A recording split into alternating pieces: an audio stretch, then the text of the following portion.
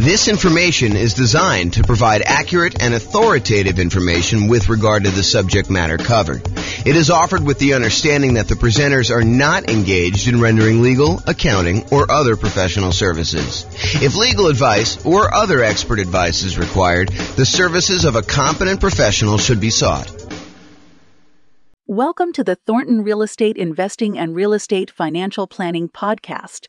Learn all about investing in real estate in Thornton, Colorado with a combination of real estate financial planning and modeling with numbers specific to Thornton, plus syndicated, more generalized recordings of live and pre-recorded real estate investing classes, not all of them specific to Thornton. Be sure to stay tuned after the podcast for a message from our sponsors. Well, good afternoon and welcome everyone. I am your host, James Orr, and I'm really excited today. Today is going to be a crazy new spreadsheet, new class. And so this class is called Rental Portfolio Return in Dollars Quadrants. It's a new spreadsheet you've got that allows you to track your entire rental portfolio's returns for all of the different quadrants you have: appreciation, cash flow, debt pay down, cash flow from depreciation, reserves, and it allows you to summarize that. Plus, it gives you some extra information about how those different returns are taxed and whether they're cash now, cash later, more speculative, less certain sort of stuff. So like we have like all those different things involved there. So you can go download a copy of the newest spreadsheet at refp.info/RPRIDQ. And RPRIDQ stands for Rental Portfolio Return in Dollars Quadrant. RPRIDQ. So refp.info, RIP, not RIP, RPRIDQ. Oh my gosh. I'll put the link in the show notes. There you go. That's what we're gonna do. Okay, so as we get started, let me kind of give you some background information to understand like what is happening here and why this spreadsheet is so amazing and why you're gonna love it.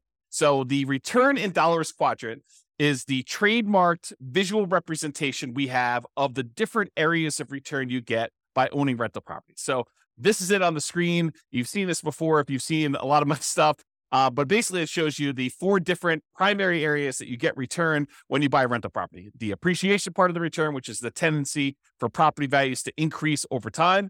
The cash flow portion, which is all of the income you're receiving on the rental property, usually from leases, minus all of the expenses: vacancy, property management, taxes, insurance, mortgage payment, maintenance, all that stuff. We subtract it out from what you're receiving as income, and what you're left over with is your net cash flow after all expenses. And so that's one of the other returns. The third return is debt pay down. If you've got an amortizing mortgage and you're making monthly payments or regular payments on that, then with each payment, a little bit of the loan is paid down and you owe less. The amount you pay down in principal is your return from debt pay down. It's the amount of return you're getting by paying down the loan each particular month, and your equity is increasing by that amount.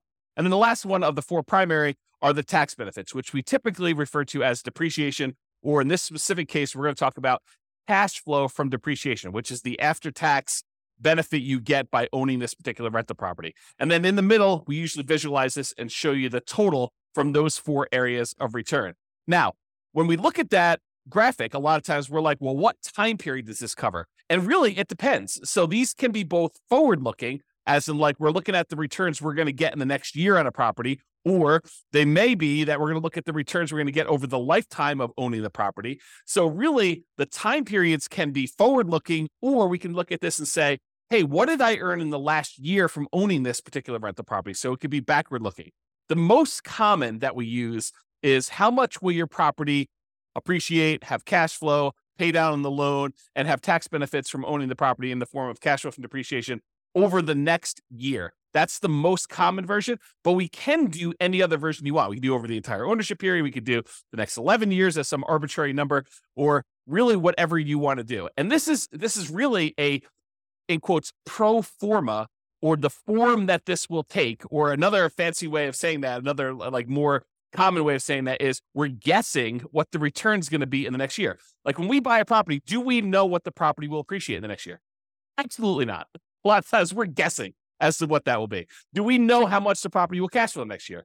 Well, when we know the lease amount, a lot of times we know the expenses that are fixed on the property, like taxes and insurance and, things like that. But do we really know what the maintenance is going to be on a property? No, we can set aside a fund for maintenance. Do we really know what the property management is going to be on that property? No, we can guess if it's in steady state and the property is kind of just humming along and no real big issues. But there can be unusual things that happen in a property, different maintenance, different vacancy, different property management fees. In fact, there could be other like HOA things, like special assessments and stuff like that. So yeah, we're always guessing, even with like things like cash flow. What about debt pay down? Yeah, in most cases, unless you're making extra payments on the loan, your debt pay down is going to be relatively static. And also your cash flow from depreciation is going to be known, because in most cases, unless you're accelerating that or it's ending, we know what it's going to be because you bought the property and you know what it is once you set up the depreciation schedule. So a lot of those things are going to be fixed, but for the most part, those are going to be guesses as to what's going to happen in the future. And we call that pro forma, the form that it will take. And really, it's a fancy way of saying we're guessing as to what the returns are going to be doing that. Now, when you're looking backwards, we know, right? You look backwards and you say, okay, over the last year, exactly how much did this property appreciate? At the beginning, January 1st of the previous year, what was it worth? And then January 1st of this year, what is it worth? And we can look at that exact thing. We can look at exactly how much cash flow we have by looking at what we collected and what all of our real expenses were on the property. We can look at exactly how much we paid down in the loan by looking at the mortgage balance on one date and looking at the mortgage balance a year later on the next date. So we can do those and be very accurate with it, looking backwards, but it's hard to do in the forward, kind of like looking forward into the future. Now, there's a variation of the return in dollars quadrant. There's the normal one where we talk about appreciation, cash flow, debt pay down, tax benefits, and then the total amount in the middle. But if you're really thinking about investing in rental properties, it would be very prudent for you to invest with reserves. Another way of saying this, and I don't usually use strong language like this, and I don't usually get all up in your face and stuff like that, but I'm going to use some very strong language here and be very deliberate about this.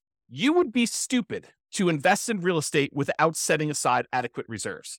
And I feel that strongly about it because you really do need to have reserves for the unexpected things that come up. So if you're like investing in this stuff and you are not taking into account reserves, you're probably doing it wrong.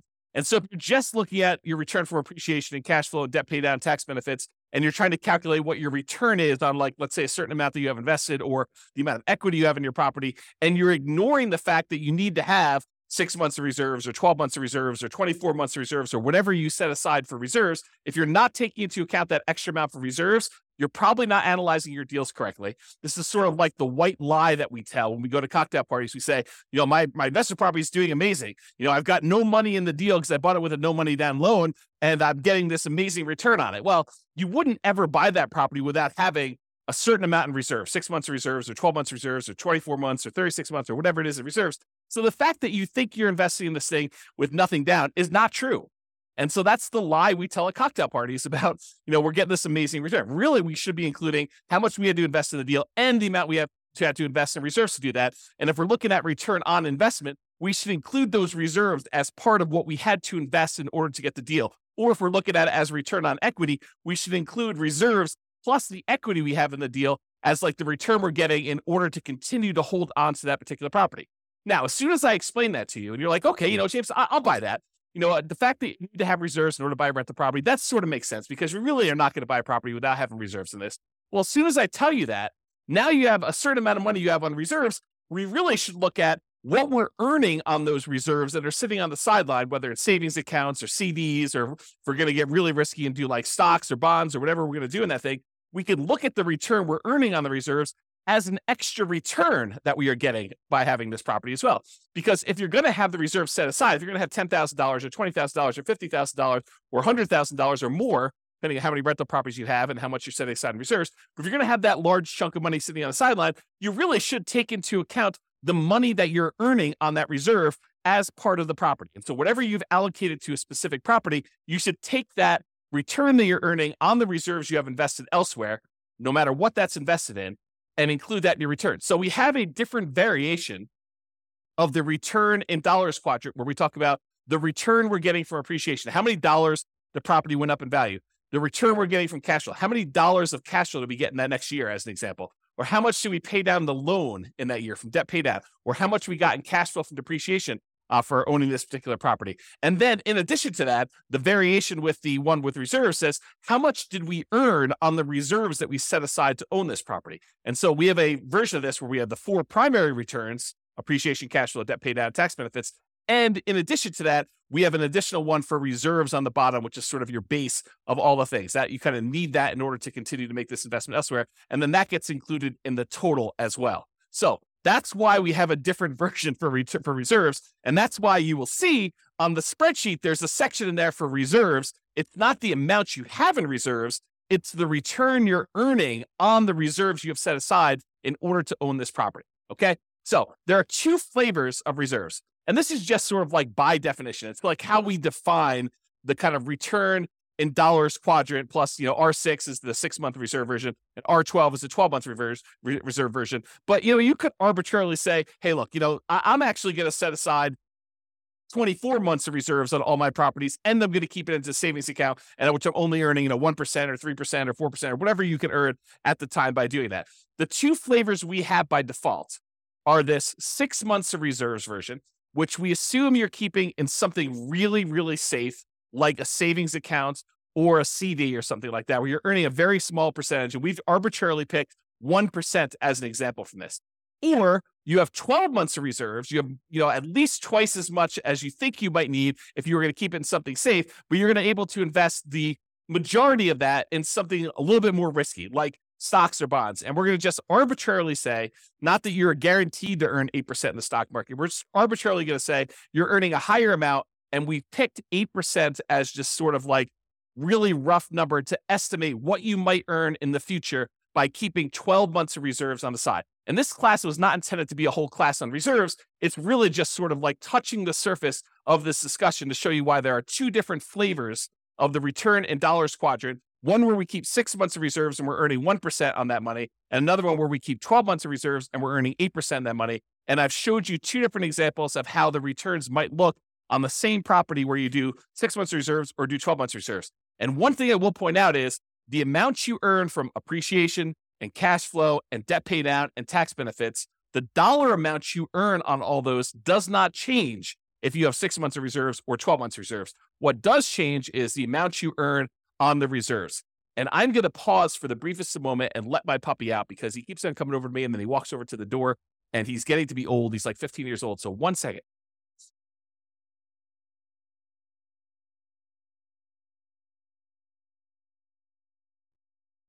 Okay, I'm back. All right, so we just talked about reserves there. So getting back to this return in dollars quadrant sort of idea, you may be familiar with this idea if you've seen any of my classes where I talk about the world's greatest real estate deal analysis spreadsheet. In that spreadsheet, you've seen that when we do the deal analysis, the second chart, the second graphic on the dashboard for doing this is the return in dollars. And we do that for year 1. And in that particular chart, I show you what the return in dollars quadrant is, excluding reserves.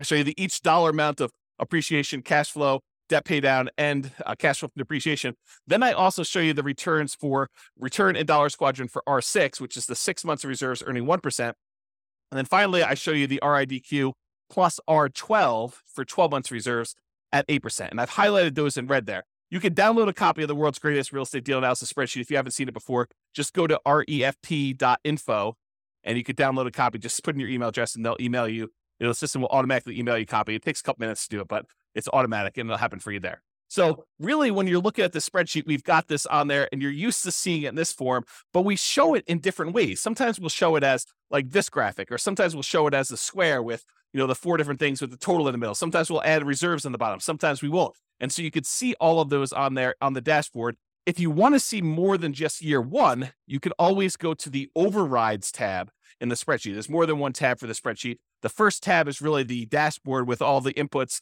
the most basic inputs that you can do for like 99% of all your deal analysis. You kind of use the front page for that. But we show all of the details and allow you to override any number at any point in time on the overrides tab. And you could see the return in dollars for subsequent years, all the way through, I think, year 40, if I'm not mistaken. So you could see all that on there if you want to go to the overrides.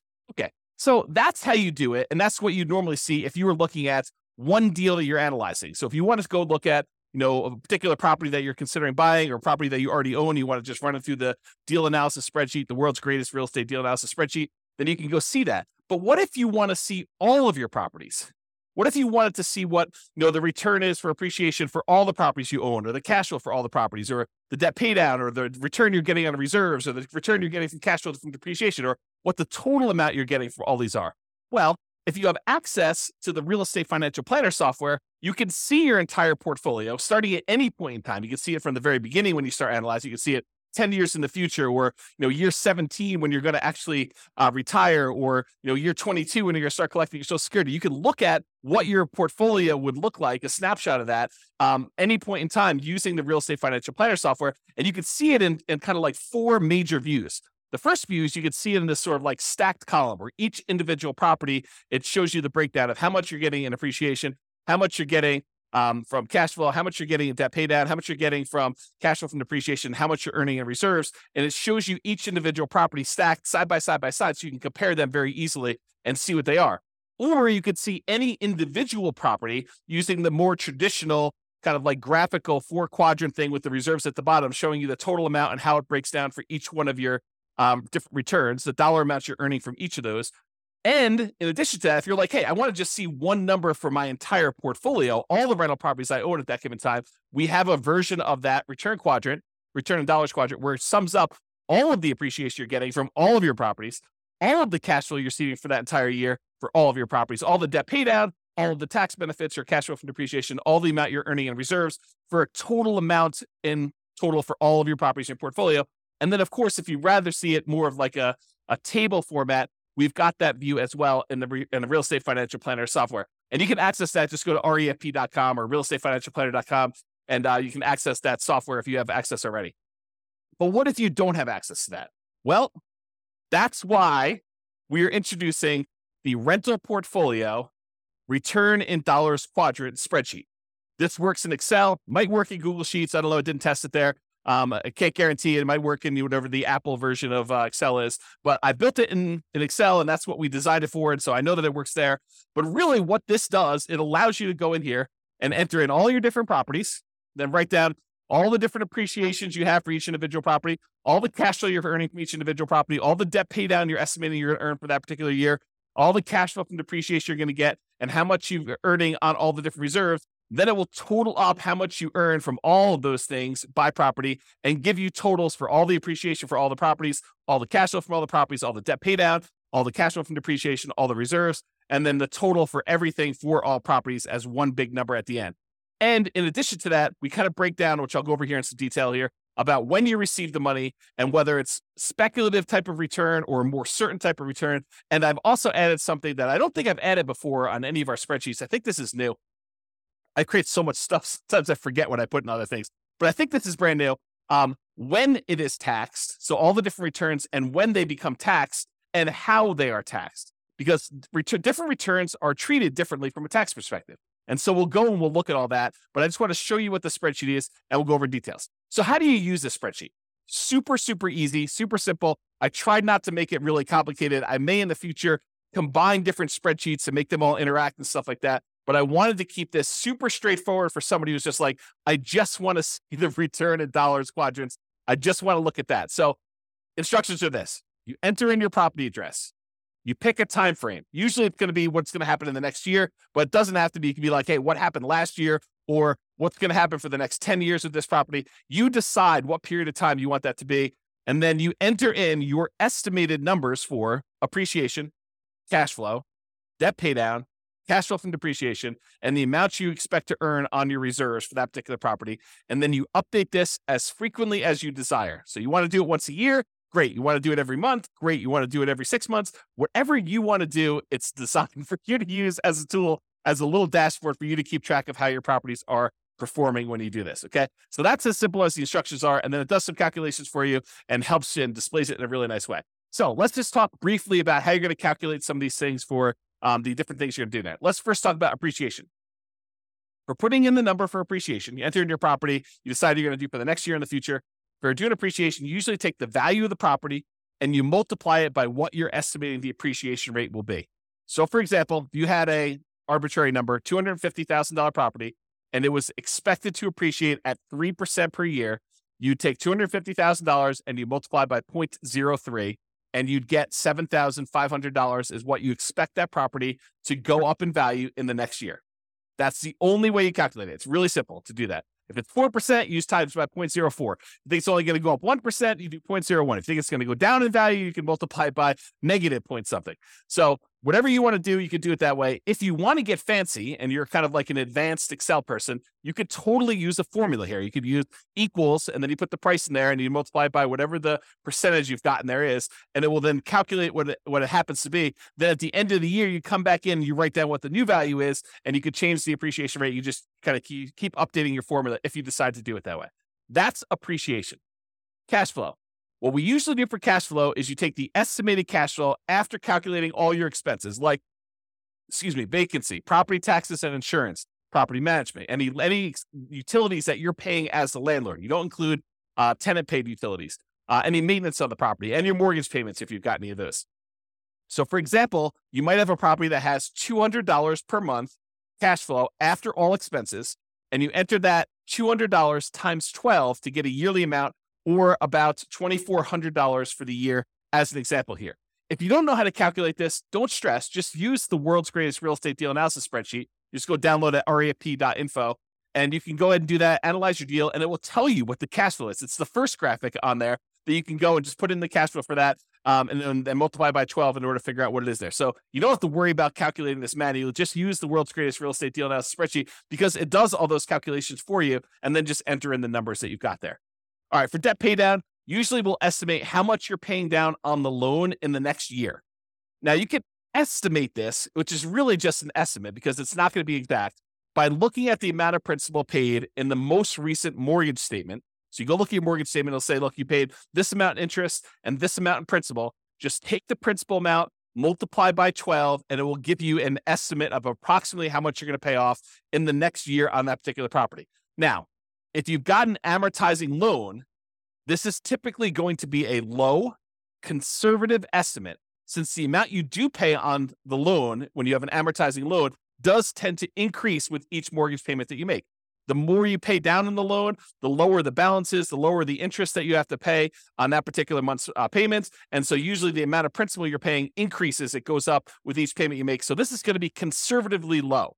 And you can really go look. If you're doing this in reverse, you're saying, look, what did I do over the last year? You can go look at the last 12 months of mortgage statements and add all those up as to how much you paid in principal if you want to do it that way. For looking into the future, it's close enough if you take the number for the last month and just multiply by 12. Sure, it's going to be off, but it's going to be conservative, and I think that's close enough for what we're doing there. So, for example, if you look at your mortgage statement and it says you paid $100 in principal on your last mortgage payment, just multiply that by 12, get $1,200 in principal for the year, and you enter that dollar amount in there. You could, if you were really an advanced Excel user, you could use a formula in here in order to calculate exactly how much your mortgage payments would pay off in a 12-month period. There is a formula for doing that. I'll just give you that hint, but you need to be an advanced Excel user to want to go in there and actually set up the formula to do that calculation for you. I will tell you, I personally don't think it's worth the effort because these are all going to be estimates anyway. Is your property really going to go up 3.00000% in the next year? The chance is almost zero that it will go up exactly 3.00000%. It's going to go up a little bit more than 3%. It's going to go up a little bit less than 3%. Might even go down a little bit depending on what the market conditions are doing. So we're guesstimating. We're estimating what this might be in the future anyway. So it doesn't matter if we're like accurate to the seventh decimal place when we're trying to figure out how much you're getting in debt pay down. And yes, it is going to be conservatively low, but this just gives you a rough idea of approximately how much you're getting on a property when you do this. Okay. All right. The next one is cash flow from depreciation. You can usually find this number on your tax return, or you can estimate it based on how much you paid for the property. This is not intended for me to be like a whole class on how to go calculate cash flow from depreciation. If you don't know how to calculate it, really simple solution. Just go use the world's greatest real estate deal analysis spreadsheet. Analyze the deal you've got there. It'll actually estimate what your cash flow from depreciation will be based on what you put in there for the deal analysis, the purchase price, and what percentage of the property is land value, what percentage of is the building, and what your estimated effective income tax rate is. It'll do a calculation, estimate what your cash flow from depreciation will be, and just use that. Again, estimate is good enough. We're just kind of getting a rough idea from this stuff.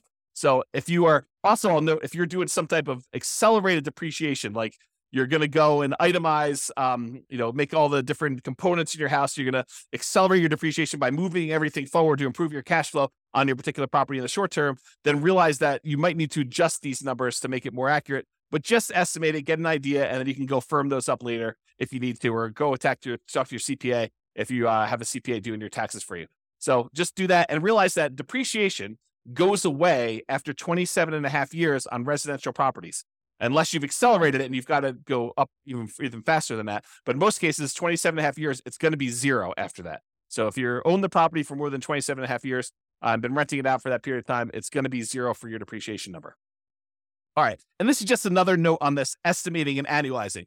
How do you estimate things like cash flow when things are changing in the middle of your year? For example, you're doing this analysis in July. Well, in January, your taxes are probably changing. And there may be a new lease coming on in May, which is going to increase the rents or decrease the rents, depending on what's happening in your marketplace and what you were able to get last time. So you're not going to be able to say my cash flow is $200 a month and multiply by that 12 because it's only an estimate, because your taxes are going to be different in January, and your May lease is going to come up, and there's all these different things that are happening where things are changing in the math that you're doing to calculate this. Estimating is okay. Don't stress about this. This isn't like precision forecasting to begin with. Your property expenses like maintenance are also likely to change. They're going to be different than what you're estimating anyway. So don't worry about it. Just kind of use some rough numbers. We're trying to get like a ballpark of how well this is doing. Take a month of cash flow, multiply it by 12, and consider that good enough. Is it going to be exact? No. Could you take the extra time to make it more exact by going there and say, well, my taxes are going up in January. Here's what I think they're going to go up to. And so let's go ahead and change, 4 months of the time that I'm doing this to be that. And oh yeah, by the way, the lease is going to renew, and I think I'm going to raise the rents by this amount, and I'm going to do that change. And maintenance, I think on a property this year going to be higher because the tenant's been living in the property rough. And so I've got to estimate that. Sure. Could you go and do that and make it more accurate? Absolutely. Could it be really accurate if you're looking for the last 12 months and kind of doing this in reverse? Absolutely. But for now, just take a number and just estimate and make it accurate. Now, once you got all your properties entered into the spreadsheet, what's great about this is now you can actually look at it and say, okay, where should I put in my effort? Where should I go and apply all the 88 different strategies we've got for improving cash flow on a rental property? And you've got the kind of like how to improve cash flow 88 strategies all on the screen right now if you're watching the video version of this, and you can see, or go listen to all the other classes we've done on how to improve cash flow. But you can look at the ones where cash flow is struggling and look and focus and say, okay, well, these ones are great. I don't necessarily need to focus on those, or maybe I want to focus on those because those would be the easier ones to improve. But you can decide which ones to focus on and which ones to apply the 88 strategies to. Similarly, you can go beyond the 88 strategies to improve cash flow and actually decide to look at where there are opportunities for you to do deal alchemy type stuff. We talked about deal alchemy where we convert appreciation to more cash flow now, or we look at taking, debt pay down and we use that to improve cash flow. You can look at the properties where you have really strong appreciation or debt pay down or other things got going on, and how we can manipulate those returns using deal alchemy principles and actually use those to decide to change our returns from one area of return to another. And that's what the deal alchemy classes are all about. It's like manipulating returns and saying, look, cash flow is most important to me, so I want to focus in on cash flow. And I'm willing to trade things like appreciation or debt pay down or the tax benefits, or even like the returns you're getting from reserves or whatever you're doing there. And there are different things we can do, different types of strategies we can do in order to improve one return over another, to kind of prioritize different returns and maybe move them in and out and kind of decide what we're going to do there. So use deal alchemy if you're looking at your spreadsheet, the kind of like summary spreadsheet for this class, and decide which ones that you want to do. So their entire class on deal alchemy, I'm not going to go into that, but that's how it's worked. That works. All right. This is what I think is a new slide.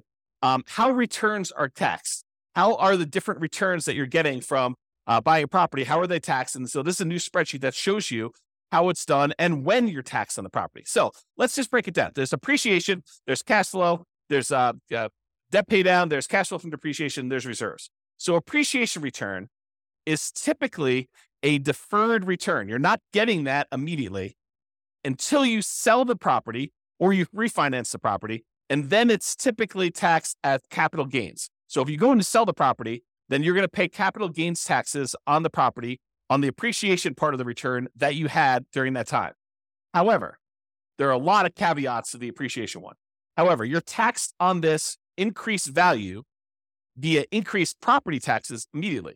So while we're not paying taxes on the amount that we gained in appreciation in terms of capital gains, because the property value did go up, the property assessor, the tax assessor, is going to say, hey, look, this property is worth more. And so because of that, your property taxes are usually going to go up. So we do pay a little bit of an increased tax based on the property value going up in the form of property taxes. But that's not the real big one that gets you when you go and sell a property. And when you refinance a property, you probably don't have to pay the appreciation, the capital gains tax on appreciation. But if you actually go and sell the property, you will, unless you may be able to defer the property taxes, the taxes, the capital gains taxes on the property when you go and sell it by doing a 1031 tax deferred exchange. It doesn't eliminate your taxes, but it defers them to later. And there are lots of rules and regulations, so it does not apply on 1031 exchanges, but really just realize that you can actually defer the capital gains taxes even when you sell the property by doing a 1031 tax deferred exchange. And not only that, but in addition to that, sometimes you can completely eliminate the capital gains taxes due on the property going up in value when you die and you have a reset basis for your heirs.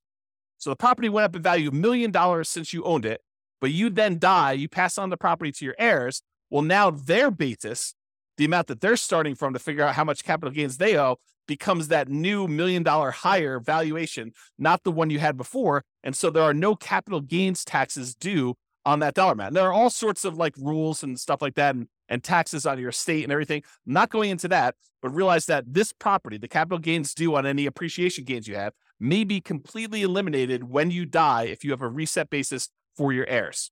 Not that that's a good solution for getting rid of the taxes on a particular property. And if you happen to sell the property in less than a year, the appreciation is typically taxed as ordinary income instead of that long-term capital gains that we've been talking about. So there's a lot of like asterisks associated with the appreciation return, but that's the overall idea. It's deferred taxation, and it's typically taxed as capital gains with a lot of like asterisk caveats to those things in there. Let's talk about cash flow now. Cash flow, after all your expenses, is typically taxed as ordinary income in the year that you earn it. So the year that you get that cash flow on the property, you're typically paying taxes on it, and it is typically taxed at an ordinary income tax rate. Debt paydown is typically taxed as an ordinary income in the year that you earn it. So the amount that you pay down that loan, that amount is usually taxed. Okay. It's some people consider it part of the cash flow number, right? Like the amount of money you're getting minus the expenses, because you can only subtract the interest as an expense. You can't subtract the amount you pay in principal. You can't subtract the full mortgage payment. You can only subtract the interest part of the mortgage payment that you're paying. So the amount that you pay down in principal is actually a weird version of cash flow in the sense only of taxation. Okay. So really the amount you pay down in principal on the loan, that is typically taxed as ordinary income in the year that you earned it. Cash flow from depreciation, this is typically applied in the year that you earn it, and it reduces the qualifying ordinary income that you have. So it's a way of reducing the taxes you would need to pay. And there's lots of caveats and exceptions and rules related to this. But generally, certain qualifying income can be reduced by the amount of gross depreciation. And if you figure out how much that gross depreciation was, you multiply it by your tax rate, you could find out how much extra money you have in your pocket at the end of the year by not having to pay those taxes in.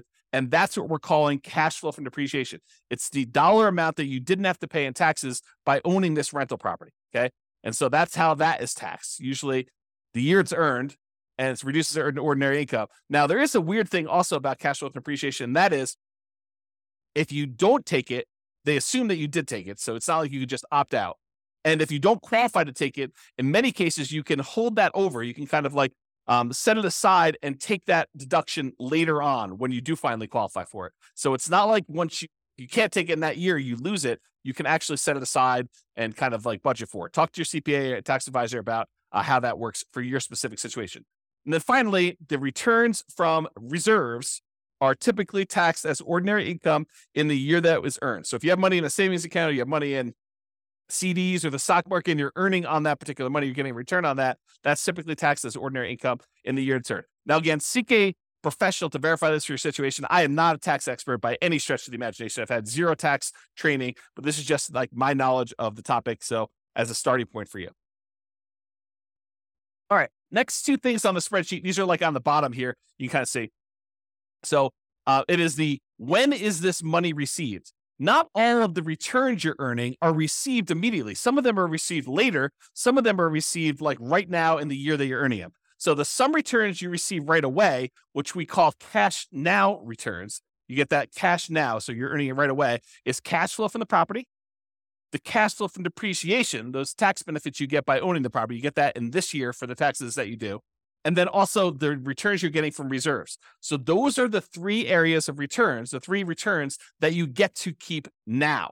You get to earn this year or this month that you get whenever you kind of receive those. It depends on how you structure everything, but really it's like you're not delayed in getting those. Now, some returns you receive when you sell a property or when you refinance a property, we call those cash later returns. And those tend to be appreciation, the tendency for property values to go up over time, and paying down the loan, debt pay down. Really what we're talking about is accessing the equity in your property. When property values go up and you owe and the loan goes down, the amount of equity you have in your property actually increases. And then how do we get at that equity? Usually we get that equity either by selling the property or doing some type of cash out refinance. And so in order to get access to that cash later returns, the equity you built up in the property, you need to wait a while. You need to sell the property or refi it. Okay. So that's when you receive the money. So you can see the total amount for cash flow, total amount for cash flow from depreciation, total amount from reserves. And then it will sum up all those and show you that in this particular example, $12,960 between all three of these returns is how much you're receiving in your returns for cash now. And then a much larger amount is cash later. This is a lot of times why when people talk about real estate, they refer to it as a wealth building asset because a lot of the returns you're earning are cash later returns. You're not getting this in year one unless you're doing some weird deal alchemy where you're able to move the returns from cash later up into the cash now. That's part of what's happening with deal alchemy. You're manipulating the returns like appreciation and debt paid out, and you're deciding to move it into returns like, cash flow. And that's how it's think about manipulating it. We're moving it from cash later to cash now. And it's not always a one-to-one trade, as I talk about a lot in deal alchemy. Okay. So you get the idea about when you receive the money. Speculative or certain. So some returns are more speculative, uncertain, they're more market dependent in nature. We don't know really what's going to happen. For example, do we know how much a property is going to go up in value in year one? Absolutely not. It's purely a guess. We think it's going to be 3%, could be 24%, could be negative 24%. We really don't know. We have a tendency to think that over a very long period of time, real estate tends to appreciate about 3% a year nationwide. Lots of different exceptions to that, lots of different market conditions happening. And so really, the appreciation return is very speculative or uncertain in nature. We really don't know what's going to happen. And to a similar degree, cash flow is also more speculative and less certain. A lot of people think, I've got a fixed lease. I'm definitely going to get at least $200 a month in this particular property. And that's a pretty certain thing. Oh, no. That is definitely not true. I mean, you could have a tenant who, stops paying on your mortgage, then you're not getting $200 a month, or stops paying on their lease rather, and you're not getting that amount of money. Or, there's a lot of maintenance on the property. You need a new roof and that's $10,000 and you thought you were going to get $200 a month. Well, now you're negative $7,500 for the year when you really think about that. So no, cash flow is not that certain. It is definitely more speculative. And who knows how much rents will go up in the future. They might go up 3% next year. They might go up 5%. They might go up negative 5%. They might go up negative 10%. We really don't know. It's a lot of market dependency there. There's a lot of market speculation and risk and uncertainty. There's a lot of variation in what we're going to see. That's another way of describing this is like how much variation are we likely to see in these things? Similarly with reserves. Sure, you could go and invest your reserves in like a CD where you get a guaranteed 1% return on your money by having the CD. And in that case, I could probably make an argument to even move this from more speculative, less certain to less speculative and more certain in terms of reserves. But if you're taking this money and you're investing in something like bonds or to a greater degree the stock market or crypto or anything crazy like that, where you're going to actually get a much wider variance of different returns you might get, it is definitely more speculative and less certain the return you're getting there. So the returns that we think of as more speculative in nature, market dependent, and uncertain are appreciation, cash flow, and depending on what you're investing in with your reserves, the reserves. Okay. And then we add up those three and we show you the total amount of the more speculative, less certain returns you're earning are $80,781 is like based on the spreadsheet with the example numbers, which you should just write over and replace. I put sample numbers in there so you can see how it works, but the idea is just overwrite them with your own stuff. Now, some returns are less speculative. They are more certain, and they're closer to being, in quotes, guaranteed. Not anything in life is guaranteed, but these are they're more closer to guaranteed than the other returns we've talked about so far. So, for example, debt pay down. The amount you pay down on a loan is contractually determined. So when you get your mortgage on a property, you're agreeing to pay, 360 payments over this time period of this amount. And then you can go look at, well, in payment number 1, this amount of principal is being paid off in payment number 1. If I make the payment in payment number 2 on time, then this amount is being paid off and payment number 3. And so it's pretty much locked in as to what you're going to get. It doesn't matter if property values go up or property values go down or rents go up or rents go down. If you make that mortgage payment as agreed, you're going to get this return from debt pay down. It doesn't matter what the market is doing. It's contractually agreed to between you and the lender as to the amount you're getting from debt pay down. Can you choose to pay more? Sure. Can you choose to not make your mortgage payment and then you're not actually making a thing and you're not going to get that return? Absolutely. So it's not guaranteed and like it's guaranteed. It's like if you're making payments as agreed, you're very likely to get that particular return from debt pay down because it's a contract between you and the lender with certain terms as to how that's all going to work. The next one is cash flow from depreciation. This is based on tax law. So if you buy a property and the value of the land is subtracted out, and you just have the value of the building and you divide by 27 and a half years, that is the dollar amount of gross depreciation you are likely to get by owning that particular rental property. It doesn't matter if the market is up, doesn't matter if the market is down, unless they change the tax law and it is retroactive so that it changes like things you had in place from before, you are getting this return from cash flow from depreciation. So that is why it's less speculative and more certain. And we already talked about this example, but if you're investing your reserves in something, it can move from being more speculative, less certain, like if you're investing in stocks, or it could be less speculative, more certain if you're investing in something with like a fixed, quote, guaranteed rate of return, like a CD. Okay. And so that's why that can move back and forth. All right. So in conclusion, use the rental portfolio return in dollars quadrant spreadsheet to keep track of all the different returns of your portfolio. This will break them out really nice, make it very clear as to where all your returns are coming from. Use it to apply cash flow improving strategies and any deal alchemy principles that you want to do to manipulate and improve different parts of returns or move them back and forth between where they are. Or use it to better understand the tax implications of different parts of returns, understand like when things are taxed and how they are taxed, and decide to do tax planning and understanding like what the implications are of the different types of returns and when you're earning them and when they actually get applied. And then use it to better understand when you receive your returns, whether it's cash now or cash later. And then use it to better understand the speculative, certain nature of different returns. Which ones are really market dependent and are likely to be wide variance, and which ones are more consistent, more solid, and less likely to change over time, like the debt pay down portion and your cash flow from depreciation as examples there. So that's all I got. Hopefully you like the new spreadsheet. Hopefully you like the new class. Let me know. Go ahead and use it, download it, and we'll go from there. This has been James Orr. Have a great day, everybody. Bye-bye for now. With home prices up, mortgage interest rates up, and rents up, but not quite enough to counteract the higher prices and interest rates. Cash flow on rental properties in Thornton is harder than ever. Book a call with the Real Estate Financial Planner to apply our proprietary 88 strategies to improve cash flow on your rentals. See the show notes for a link to schedule your call and improve your cash flow today. If you're a real estate agent, lender, or professional in Thornton that wants to help our real estate investor listeners, consider reaching out to learn about collaboration opportunities with this podcast. We'd love to add more value to our listeners by having you assist our investors buy, sell, and finance their real estate investments. See the show notes to schedule a call to discuss collaboration opportunities.